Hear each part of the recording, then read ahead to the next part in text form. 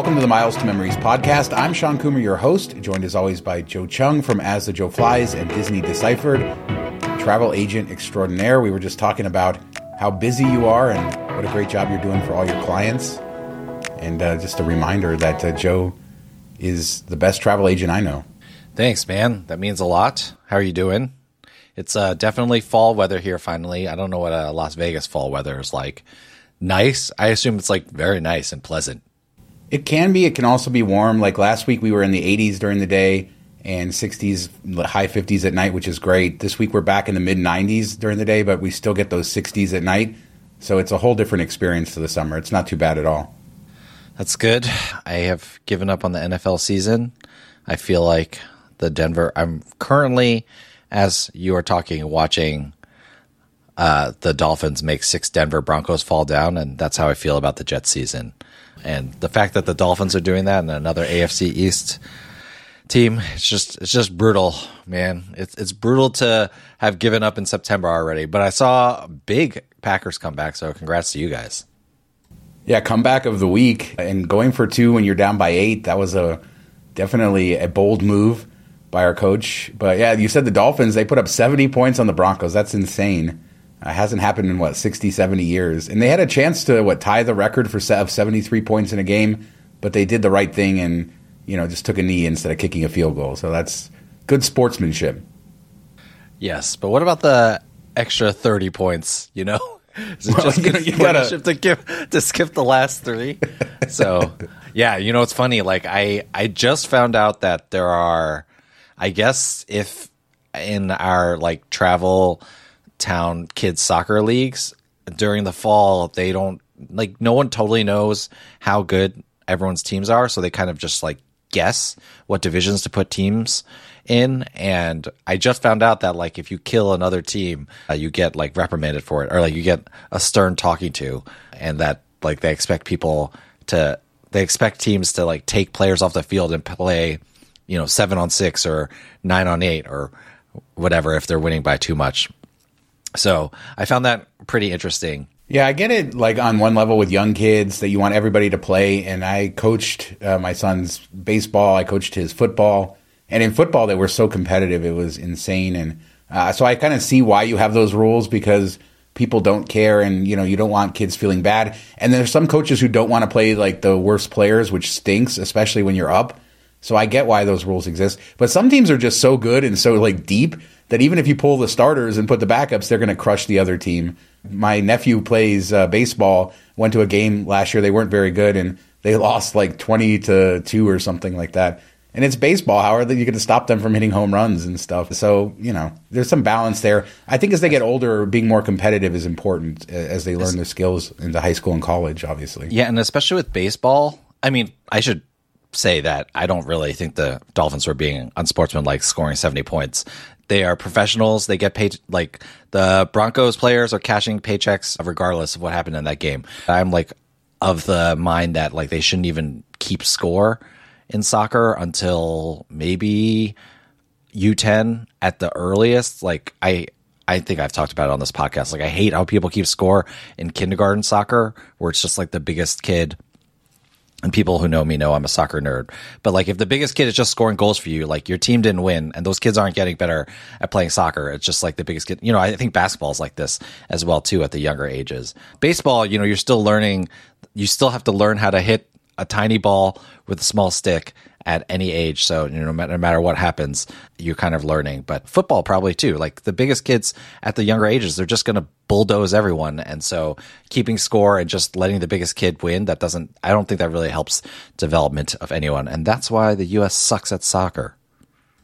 I don't know. I mean, it's youth sports and parents, and the experience I had coaching football, I was basically the offensive line coach, only doing it because my son was on the team. So the other coaches were professional coaches. They all had kids, but they coached for 10, 15, 20 years youth football, and it's very serious stuff. And I don't think it provides a good atmosphere for children. But on the flip side, I think we're kind of, are we babying our children too much by not giving them disappointment at certain ages? My daughter just auditioned for the Disney musical at her school and didn't get it. And she had that first lesson of life where, you don't always get what you want. And, it can be tough. and she was sad, and we worked through it. But it's also a good lesson to learn, and not one that we should always shield our kids from. And it's just the same with sports, getting beat by 5 touchdowns in football or 10 goals in soccer. It hurts, but it's life, right? You're going to get beat in some ways in life that way. And I think it's a good, comparison to travel. Travel also sort of opens their mind up to different realities than the ones that they always want to see or be. They're going to be uncomfortable at times. They're going to be tired. And I feel like that makes a more well-rounded person in the end.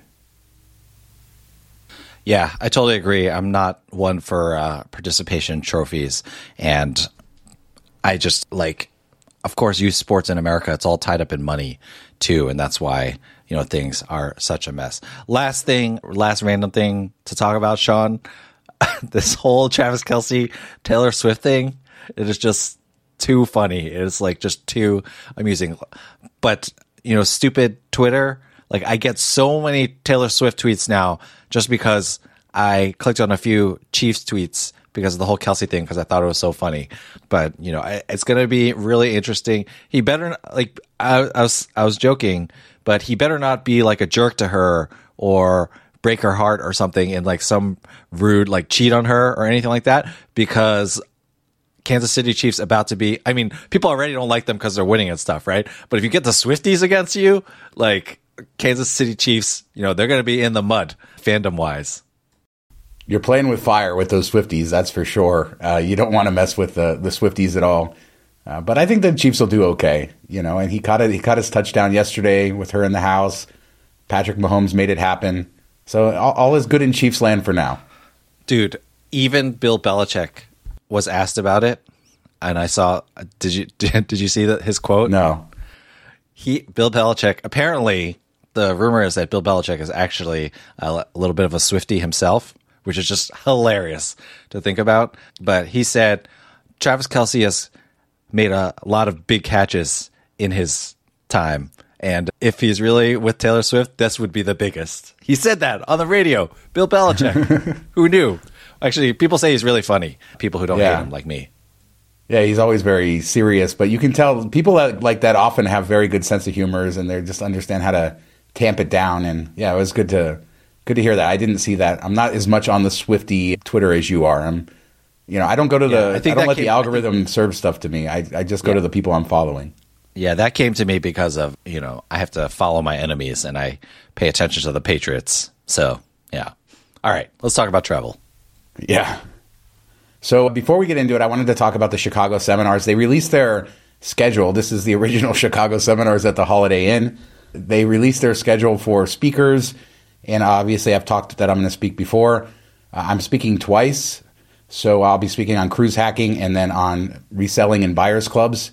So everything you need to know about, how to be safe, how to set that up, the different options for buyers groups, some of the pitfalls that we've talked about here, and maybe some that I haven't talked about publicly. So all of that will be there. And then cruise hacking, that'll be the casino offers, how to get free cruises, spend on cruise ships, all that good stuff. So hopefully you will come. The code Miles to Memories, I think, still works for $15 off if you haven't registered. So there's no spaces, just Miles to Memories. And you can hopefully save $15 off and see you guys there. A great list of speakers and topics, by the way. You can go to chicagoseminars.org, and the schedule of exact times isn't there, but every presentation, title, speaker, everything is there, and a great selection of people. Most people are only speaking once because there's so many good speakers there, and I think that's great because you're getting a great variety of different voices and people that you may not have seen at other events. So the organizers have done a great job putting this together so far. So if you are interested, I think it's the weekend of October 13th, 14th in there, and everything at chicagoseminars.org. And code Miles to Memories for your $15 off. I don't get anything for that, by the way. That's just, they gave every speaker a code, so you might as well use it and save some money. So last week, DDG wrote about this targeted offer on the Blue Business Plus card. And, I haven't applied for a ton of cards lately, but we're getting into Q4, and I have a lot of spending coming up. And there's a couple of things that are unique to Q4. First off, I run out of money every single year. And just so you know, my business money is separate from my personal money. Because of taxes and everything. So it's not like I can just transfer money from my bank account. That creates a series of paperwork. That's a big hassle. gets my accountant mad at me. So what I've tried to focus on the last few years is 0% APR offers. And there's just a point where you don't have all the money from your sales and you're buying a lot of stuff because there's a lot of deals. And, there's just a point where you sometimes run out of money, and having a 0% APR offer is a good thing. So I picked up the Blue Business Plus, but also because it has the best ever $75K bonus, and that's on a no annual fee card that earns 2x everywhere. So it's a card I'm happy to use for buying and to obviously get that bonus after 15K spend. And then, I can know that everything I put on that card for my buying for this fourth quarter is not due really until next year. And I'll probably pay it off by the end of the year is usually when it happens. But a good move there. And I already had a Blue Business Plus and I was too lazy to cancel it before I applied for this one. But I had a slot, so I did that, and I'll just cancel the old one. They gave me a low credit limit, but online you can transfer all your credit limit over if you didn't know that. There's a link. I'll try to find it and give it to Joe so we can put it in the description, but you can just go into your account and switch credit limits online without any issue. So I transferred almost the entire credit limit from my old Blue Business Plus to the new one. I'll cancel that, and then I'll get another card eventually. But it's a good way to set up the fourth quarter, and for people who have those needs for 0% on your business cards, I think it's a good way to go. And $75K again on a no annual fee card, hard to beat that. A couple of things that I would like to talk about. Let's stick with the card first because some of it is just business related. I was looking at the comments on the article, and there were some questions about people would try to log in and said this offer is no longer available. And someone else said they logged in twice and they saw different terms.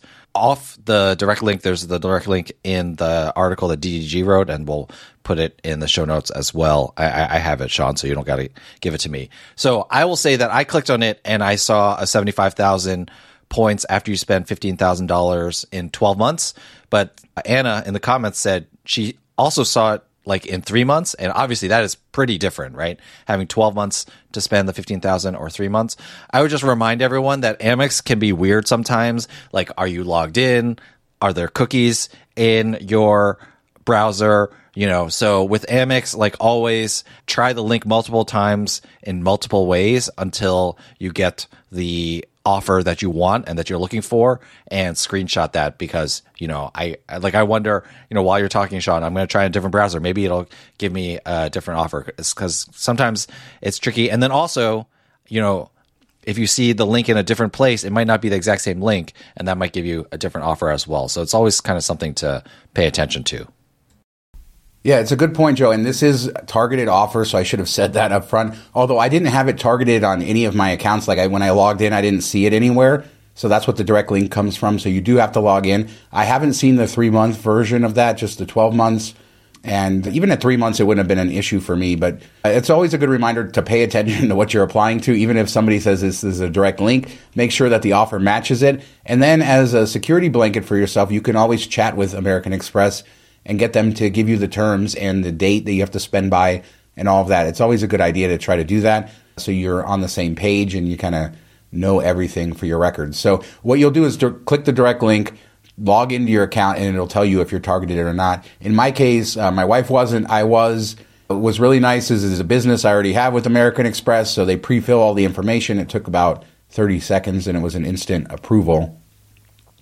I do also have some American Express Business Platinum 150K offers, and I know there's 170K out there that some people are getting, maybe even more lately. So I'm debating whether to do that as well. I'm just sort of burned out on the Business Platinums and trying to justify all the fees and offsetting them with stuff. 150K obviously worth doing. I probably will pick up another one. Usually it's 15K spend, and just because I do have the spend, but I'm done sort of chasing these offers, I think, where I don't have clear spend coming up. Even, if I don't want to have to go out and try to figure out ways to spend for them. So, but I also don't want to waste all the spend I have coming up. So I'll probably do a significant number of applications, which is always a good time, right? When you know you have a lot of spend, get the applications because you're going to get a much better multiplier than just daily spend, even on cards with high bonus categories by, utilizing that spend towards welcome offers. So always a good time to do that.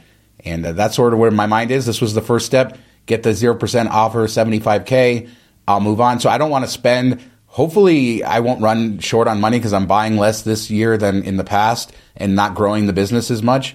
So I'll probably try to just stick to the $15K spend and then utilize the rest of the spend on other cards unless I need the extra bandwidth on this one. Yeah, and that kind of leads into what I was going to ask about or mention. Originally, I was going to ask like whether the charges that you make, like if you don't pay them off since it's 0% APR, does that count for your 2023 fiscal year or your 2024 fiscal year? But we don't give tax advice. I just want to point out that if you are getting heavily into reselling or even reselling gift cards at cost or whatever, like it's really important to either know the tax code yourself or work with an accountant, because I know there's different accounting methods, right? There's an accounting method where it's just like everything you spend in 2023 like goes in 2023. But then if you sell it in 2024, like you take the profit or whatever in 2024. So it's really important to know like you're crossing your T's and dotting your I's when it comes to the taxes and things like that. My original question is moot. It doesn't really matter. But what does matter is that you kind of know, and that also goes for like tax deductions as well. If you're like buying equipment for your business or whatever, you really need to make sure you know what fiscal year things are supposed to go into so that you account for that correctly with the IRS. This is all in my mind because I submitted my 2022 taxes last week. Even though I had them for like a month, that's how long it took me to get to the post office. You're on the extension wagon like me. Obviously, corporate taxes due middle of September and then personal by middle of October. If you file an extension, totally worth working with an accountant unless you're one yourself. And it's important, too, because there's commingling of funds. There's a lot of different things that you really shouldn't be doing. And so it's important to kind of set it all up ahead of time and definitely know, what is going on with how you're accounting for your profits and losses. That's for sure a good thing. I did want to say, there are a lot of people, I think, in this hobby that are not setting this up as a business, that are doing buyers clubs and other things. And I think that in general, you're probably opening yourself up to some stuff. As Joe said, this is not financial advice at all. But if you're buying and selling things, even if you're breaking even, there needs to be some sort of accounting for that. And, the other side of this is that any payments over $600 you receive are going to be 1099. Now, I don't know what buyers clubs are doing or how they're working with that, but just remember with PayPal or anything you do, it used to be 20,000 or was it 100 transaction, or I don't forget what the number of transactions was to get you a 1099. Now it's just $600 in payments. So a lot of you will be receiving 1099s even for, like I just cashed out a bunch of portals yesterday that I hadn't done in a while. And, I always take payment via PayPal. And I did again. And then afterwards I thought, oh crap, I probably have hit my $600 on PayPal. Now I'm going to get a 1099. Now I got to account for that, even though it's all rebates on purchases and non-taxable stuff, according to my understanding. It just creates more of a hassle. So it's better to be proactive with your organization for sure. Totally agree. I have, the 1099s, like you should be reporting that anyway, but regardless, getting the 1099 makes it just a little bit more annoying.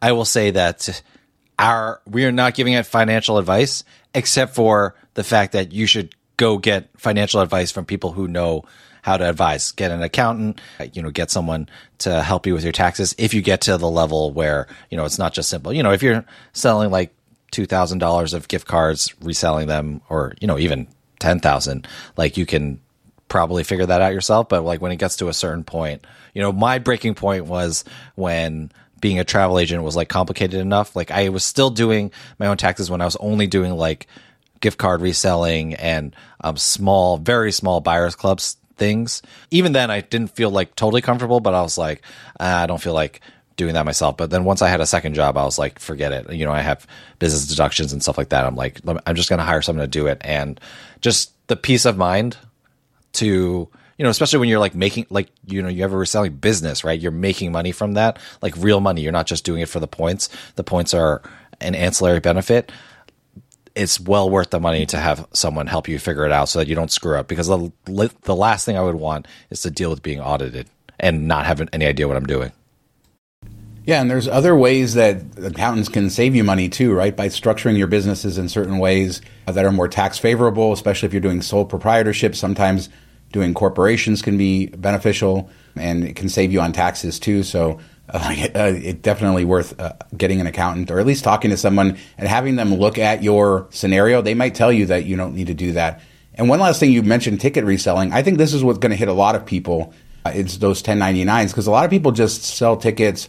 You buy tickets to a show you're not going to go to. You go to StubHub and you flip them because you weren't doing that. Or a lot of people just did it with Taylor Swift or, big events and stuff like that. Just remember that $600 rule applies to StubHub and all of Ticketmaster and everything else now. So even if you just flipped a pair of concert tickets that were expensive or something, you may have to account to the IRS for that because you'll get a 1099.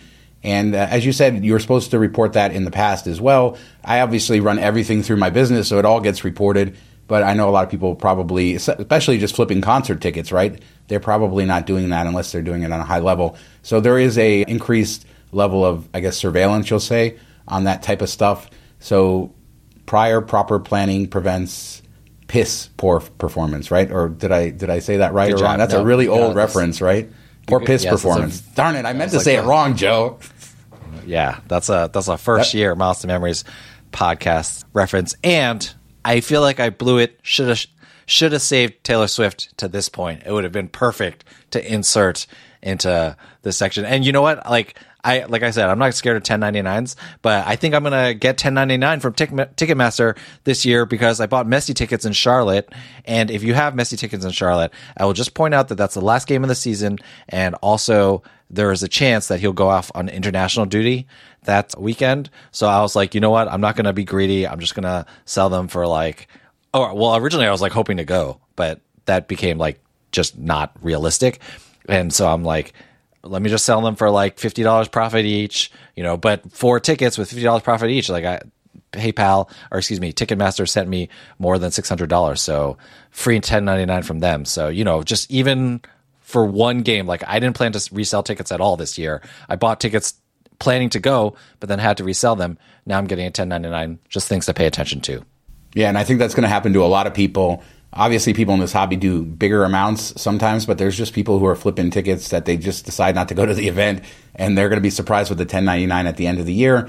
And it's better just to be aware of it and to have everything accounted for so you're not scrambling. Although if you're only selling one set of tickets, I guess it's probably not too hard to do the accounting on that, for tax purposes. So while I said the Blue Business Plus at $75K for a no annual fee card was a great deal, and it is, Chase brought back their no annual fee 90K offers on the Ink Cash and Ink Unlimited cards, and that's going to be $900 or 90,000 ultimate rewards if you have a premium card after 6,000 in purchases in 3 months, so a lesser spending requirement. These are good cards, obviously 524, harder to get, but you can get them multiple times depending on which business and how you're all set up, and it's hard to argue with that. Between these two offers, it just reminds you, a few years ago, you would never see offers this crazy on no annual fee cards. I remember when the Ink cards went up to $500 for the first time, the no annual fee ones, or 50,000 points, and we all freaked out. Now we're at 90K, and this isn't the first time we've seen this offer. They're just bringing it back, but it's hard to argue against this. If you're eligible, you can get one under 524. You have a business. Keep in mind, Chase is a little bit more stringent than, let's say, American Express on verifying business stuff. So sometimes they make you send in stuff. Their reconsideration is tougher on their business cards.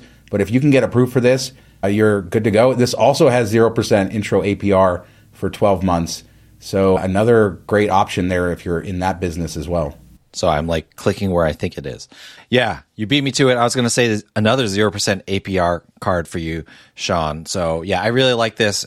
I mean, back in the day when $500 was like the big bonus for these cards, we would pair them with whatever Ultimate Rewards earning card and transfer them. And so I think this is a great deal. Remember those, and the other nice thing is, remember there was that one ink card or maybe 2 ink cards where they were like, you're not going to be able to transfer this to Ultimate Rewards. Like you have to take it as cash. And so it's great that like these are not falling into that category. I mean, that felt like a one-off attempt by Chase because we didn't see that ever happen again. Yeah, they made it more complicated. Now it's just very simple. And I mean, it's still a little complicated, right? And they don't advertise it in that way because it's just cash back unless you have, a Sapphire Preferred, Sapphire Reserve, or one of the premium ink cards. but I think most people do, and this is a great deal. I do plan on actually applying for one of these. I just did the Amex thing, one, because I knew I was probably going to get an instant approval. Their reconsideration's a little easier, and they give you an instant card number, which I decided I needed just to start using it. But I do plan on picking one of these up for my wife, who I believe is under 524 and eligible for them, and probably the Ink Cash. Although I don't need to debate on that because I already have several other Ink Cashes, so maybe also the Ink Unlimited, not sure. But we do have links for both if you want to support this site or you just want to support your favorite blogger, social media person, and it's not us. The public offers are available through affiliate links, so it's always a good time to support when you're getting the best possible offer. The Amex Blue Business Plus we talked about earlier, that's just a targeted offer. We have a link, but it's not anything for us. It's just to give you guys a link to get the offer in case you haven't seen it on your account. So let's move on from credit cards, Joe, and we can talk Global Entry. They're launching a new app, and I wanted to talk about this because I don't think Global Entry needs an app. I know mobile passport control has been around for a few years. You got to download the app, put your information in, and that's for people who don't have Global Entry. And the old version of the Global Entry kiosks didn't work very well. It was sort of doing fake facial recognition, and you had to answer all the questions and everything. Now you don't have to do any of that. Have you been to one of the new Global Entry kiosks? I just did one in Vancouver 2 weeks ago, and I've done it several times this year. The facial recognition, I think they're using Clear's technology, or it works very similar to Clear, instantly recognizes you. It's like a 10-second process, and there's no paper that prints out anymore. The officer just compares your picture to the thing that you've been approved, and you walk right through. I don't know that you need to download an app to make that any better. They've really made the experience pretty good. Yes, I think this is going to become a recurring bit. We literally talked about how I used the Global Entry like a month ago or so, or coming back from New Zealand. But I talked about how I hadn't been through it for a few years. And I was like, wow, this is so seamless now. Like, because for me, I had previously had to use my fingerprints and things like that. And like, that's all gone. And it's all, I think I said the one problem was I had to hold the 5-year-old up to like actually be seen by the camera. So yeah, I really don't like the app feels like overkill. It did really feel like the kiosks were good. And it's not like, I mean, obviously I only had 2 data points, but there was not like a huge line or anything, and it moves fairly quickly, I think. So this feels like overkill. It does feel like, do they just want us to like have an app so they can like track us better type situation, And so that being said, I feel like Global Entry is definitely worth it, and I'm just going to have to stick with it. Although non-Global Entry has gotten faster too, just because of all this technology. Yeah, and in Canada, going into Canada, they had the same thing. So more countries are doing this as well, making it quicker to go through immigration, which is always a good thing.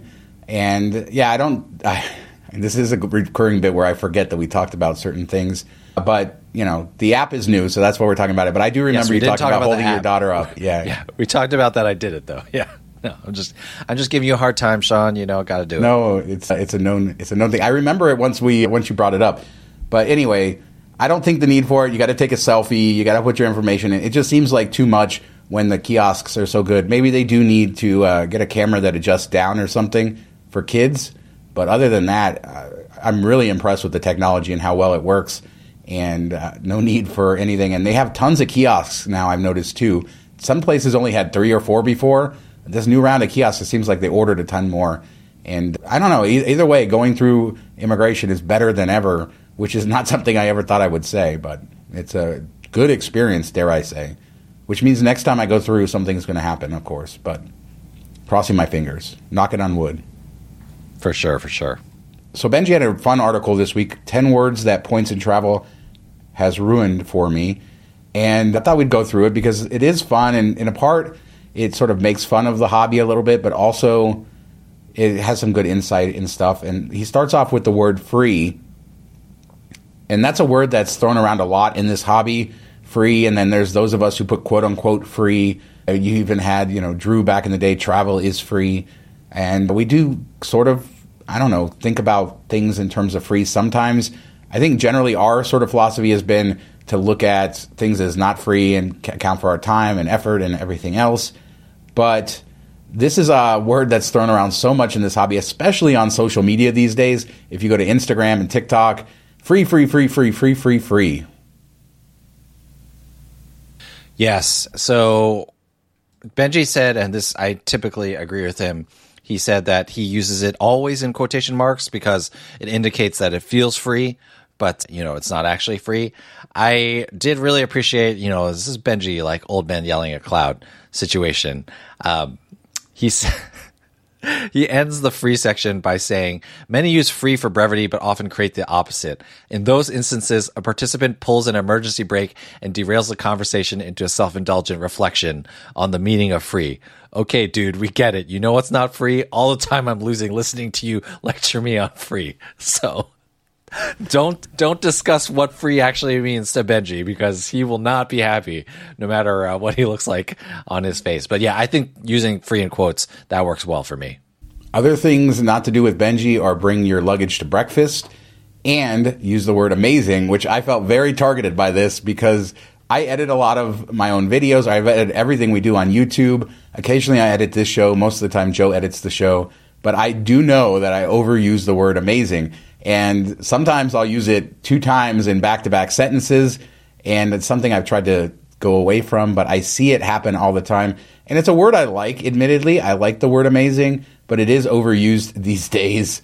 And maybe in this hobby it is as well, amazing business class, amazing this. But I think it's just in general in our lexicon, I think we're overusing that word. I'm just cracking up because he calls out, he doesn't call it by name, but he calls out a post that had amazing in the title and uses it a couple times. And I'm like, is he calling out Sean's post? That would be hilarious. He's not. Well, I don't think he was, but the fact that you had that thought means you listen to me. Yeah, because you said you like to write about it. I mean, I like the word amazing, and it's like one of my favorite music videos of all time, 90s reference, Alicia Silverstone. So, deal with it. Benji, amazing is a great word. I also like the word uplift. He doesn't like it. Well, I guess he says he's fine with it when it's used as a verb, but he doesn't like it when it's used as a noun. Like, come on, dude. This is not grammar school, okay? Uplift is fine. Benji doesn't even listen to the podcast anyway, so, that's what I don't appreciate, Benji. 10 things I don't appreciate. I think he does sometimes. So I think he does. So he's going to... I make references sometimes, and he doesn't get it. So... well, we'll see. This is a big test. If he listens, he'll let us know. And he says he'd rather say extra value. This is my problem with Benji's article. He says 10 words. The next one is ultimate guide. That's 2 words. So it's definitely more than 10 total, Benji. I love to be pedantic. Okay. And so the next one, ultimate guide. And I don't actually have a problem with this one either because, well, I have a problem when it says ultimate guide and no one has ever updated it and it's still ranking high on Google. I do have a problem with that. But if it's a fresh ultimate guide, I appreciate it. People put a lot of work into these things. First off, his editor should be fired, right? They should have they should have changed the title to 11 words, and I take full responsibility for that. Don't worry, this is not the only phrase that he uses. It should be 10 phrases. So, oh well, I'll fall on the sword on that one. Ultimate Guide, that's one that came around a few years ago. We've certainly used it. It's, from a content creator's perspective, I'm trying to tell you that this is a, soups to bones, top to bottom sort of guide, and how can it sound great. But just like everything, I don't know who came up with it. I mean, clearly I didn't come up with it. But it's when something sounds good, then everybody globs onto it. And that's not just a problem in this hobby. That's a problem everywhere. How about, what's your next one? We don't have to go through all 10. But he has shenanigans on there. I mean, sometimes I wonder where he's like, what triggers him and doesn't. But I guess the word shenanigans used in the hobby. I freaking love that word. I love that word. Me too. It's so fun to say and write. It's fun to say. It's fun to write. I love shenanigans. And really, I think that kind of goes along with the free thing. It feels good to feel like you're engaging in shenanigans, even if what you're doing is super straightforward and not rocket science, and you're just earning extra cash, picking the right card. You just like to call it shenanigans because it makes you feel smarter and it gives you a positive endorphin rush from whatever deal you think you're getting. I just did that with air quotes. No one can see this because it's an audio platform. Yeah, all your shenanigans get you free stuff. Tons of quotes, right there. Opportunity cost is another one we have, and I'm glad that this one is in the lexicon of the Miles and Points hobby because it didn't used to be, and this goes back to the free thing. Everybody was, this is free, that is free. Nobody talked about their time. I remember back in 2014 when I was saying that I wanted to get $100 an hour for my time in Walmart, back when I was using the Kate machine, and liquidating gift cards there. And I, basically clocked that. I looked at how much time I spent and how much I was getting back in points and what the value was. And sometimes I got back a little less. Oftentimes I got back more. But it just meant that my time there, which I did not enjoy very much inside Walmart, was worth it to me. And I could use that time for something else. And over the years, it's become more and more common, and a lot of people talk about it now. And that's a good thing, because none of this is free. And I think a lot of people out there, as you get deeper into this hobby, it takes more time. And that's the case with any sort of hobby. But, there are sacrifices you're making. Sometimes people, they fly mileage runs. We talked about how I flew to Paraguay a decade ago or whatever it was for American status. There's a huge opportunity cost of spending 2 days of your life on an airplane just to earn elite status. Maybe it's worth it, maybe it's not, but you have to have that conversation with yourself and at least make sure that it's not, a waste of time. And sometimes in this hobby, it can be easy to waste your time.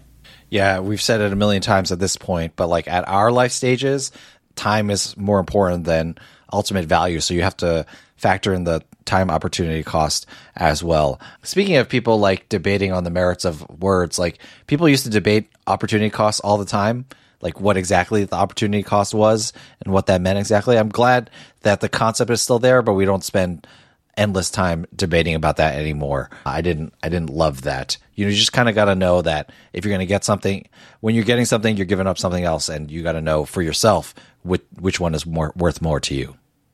Yeah, and in the hobby, the one thing that frustrates me that still hasn't become mainstream, and we've been trying to do it, is when you're using points for travel, you're spending money, especially if they're convertible points, right, that have real cash value. If you're staying at a Hyatt and you could have cashed out those Ultimate Rewards points for 1.25 cents, then you're spending that amount of money, or even 1.5 cents, depending on, the deals over the years and stuff. So you can't just blindly say, oh, well, this was free. No, it costs you actual money that you could have had in your account. And that's why I think we should talk more about cashing out points and, the value of that for people. It doesn't mean that you shouldn't. And I travel a lot. I just got done traveling for most of the last year and a half. And I spent a lot of points, and those could have been money in the bank. So that's an honest conversation, but it's one that we still don't have in the miles and points space. So as much as we talk about opportunity costs, there are huge bloggers out there who view their travel stashes, their points, as having no cash value, even though they have a direct cash value. Thank you points, membership rewards points, Capital One miles, they all have a direct cash value. Some of them are better, some of them are worse, but that is what you should say it costs you to stay in a hotel. If you're redeeming 8,000 Ultimate Rewards points, I see that as $120 in most cases.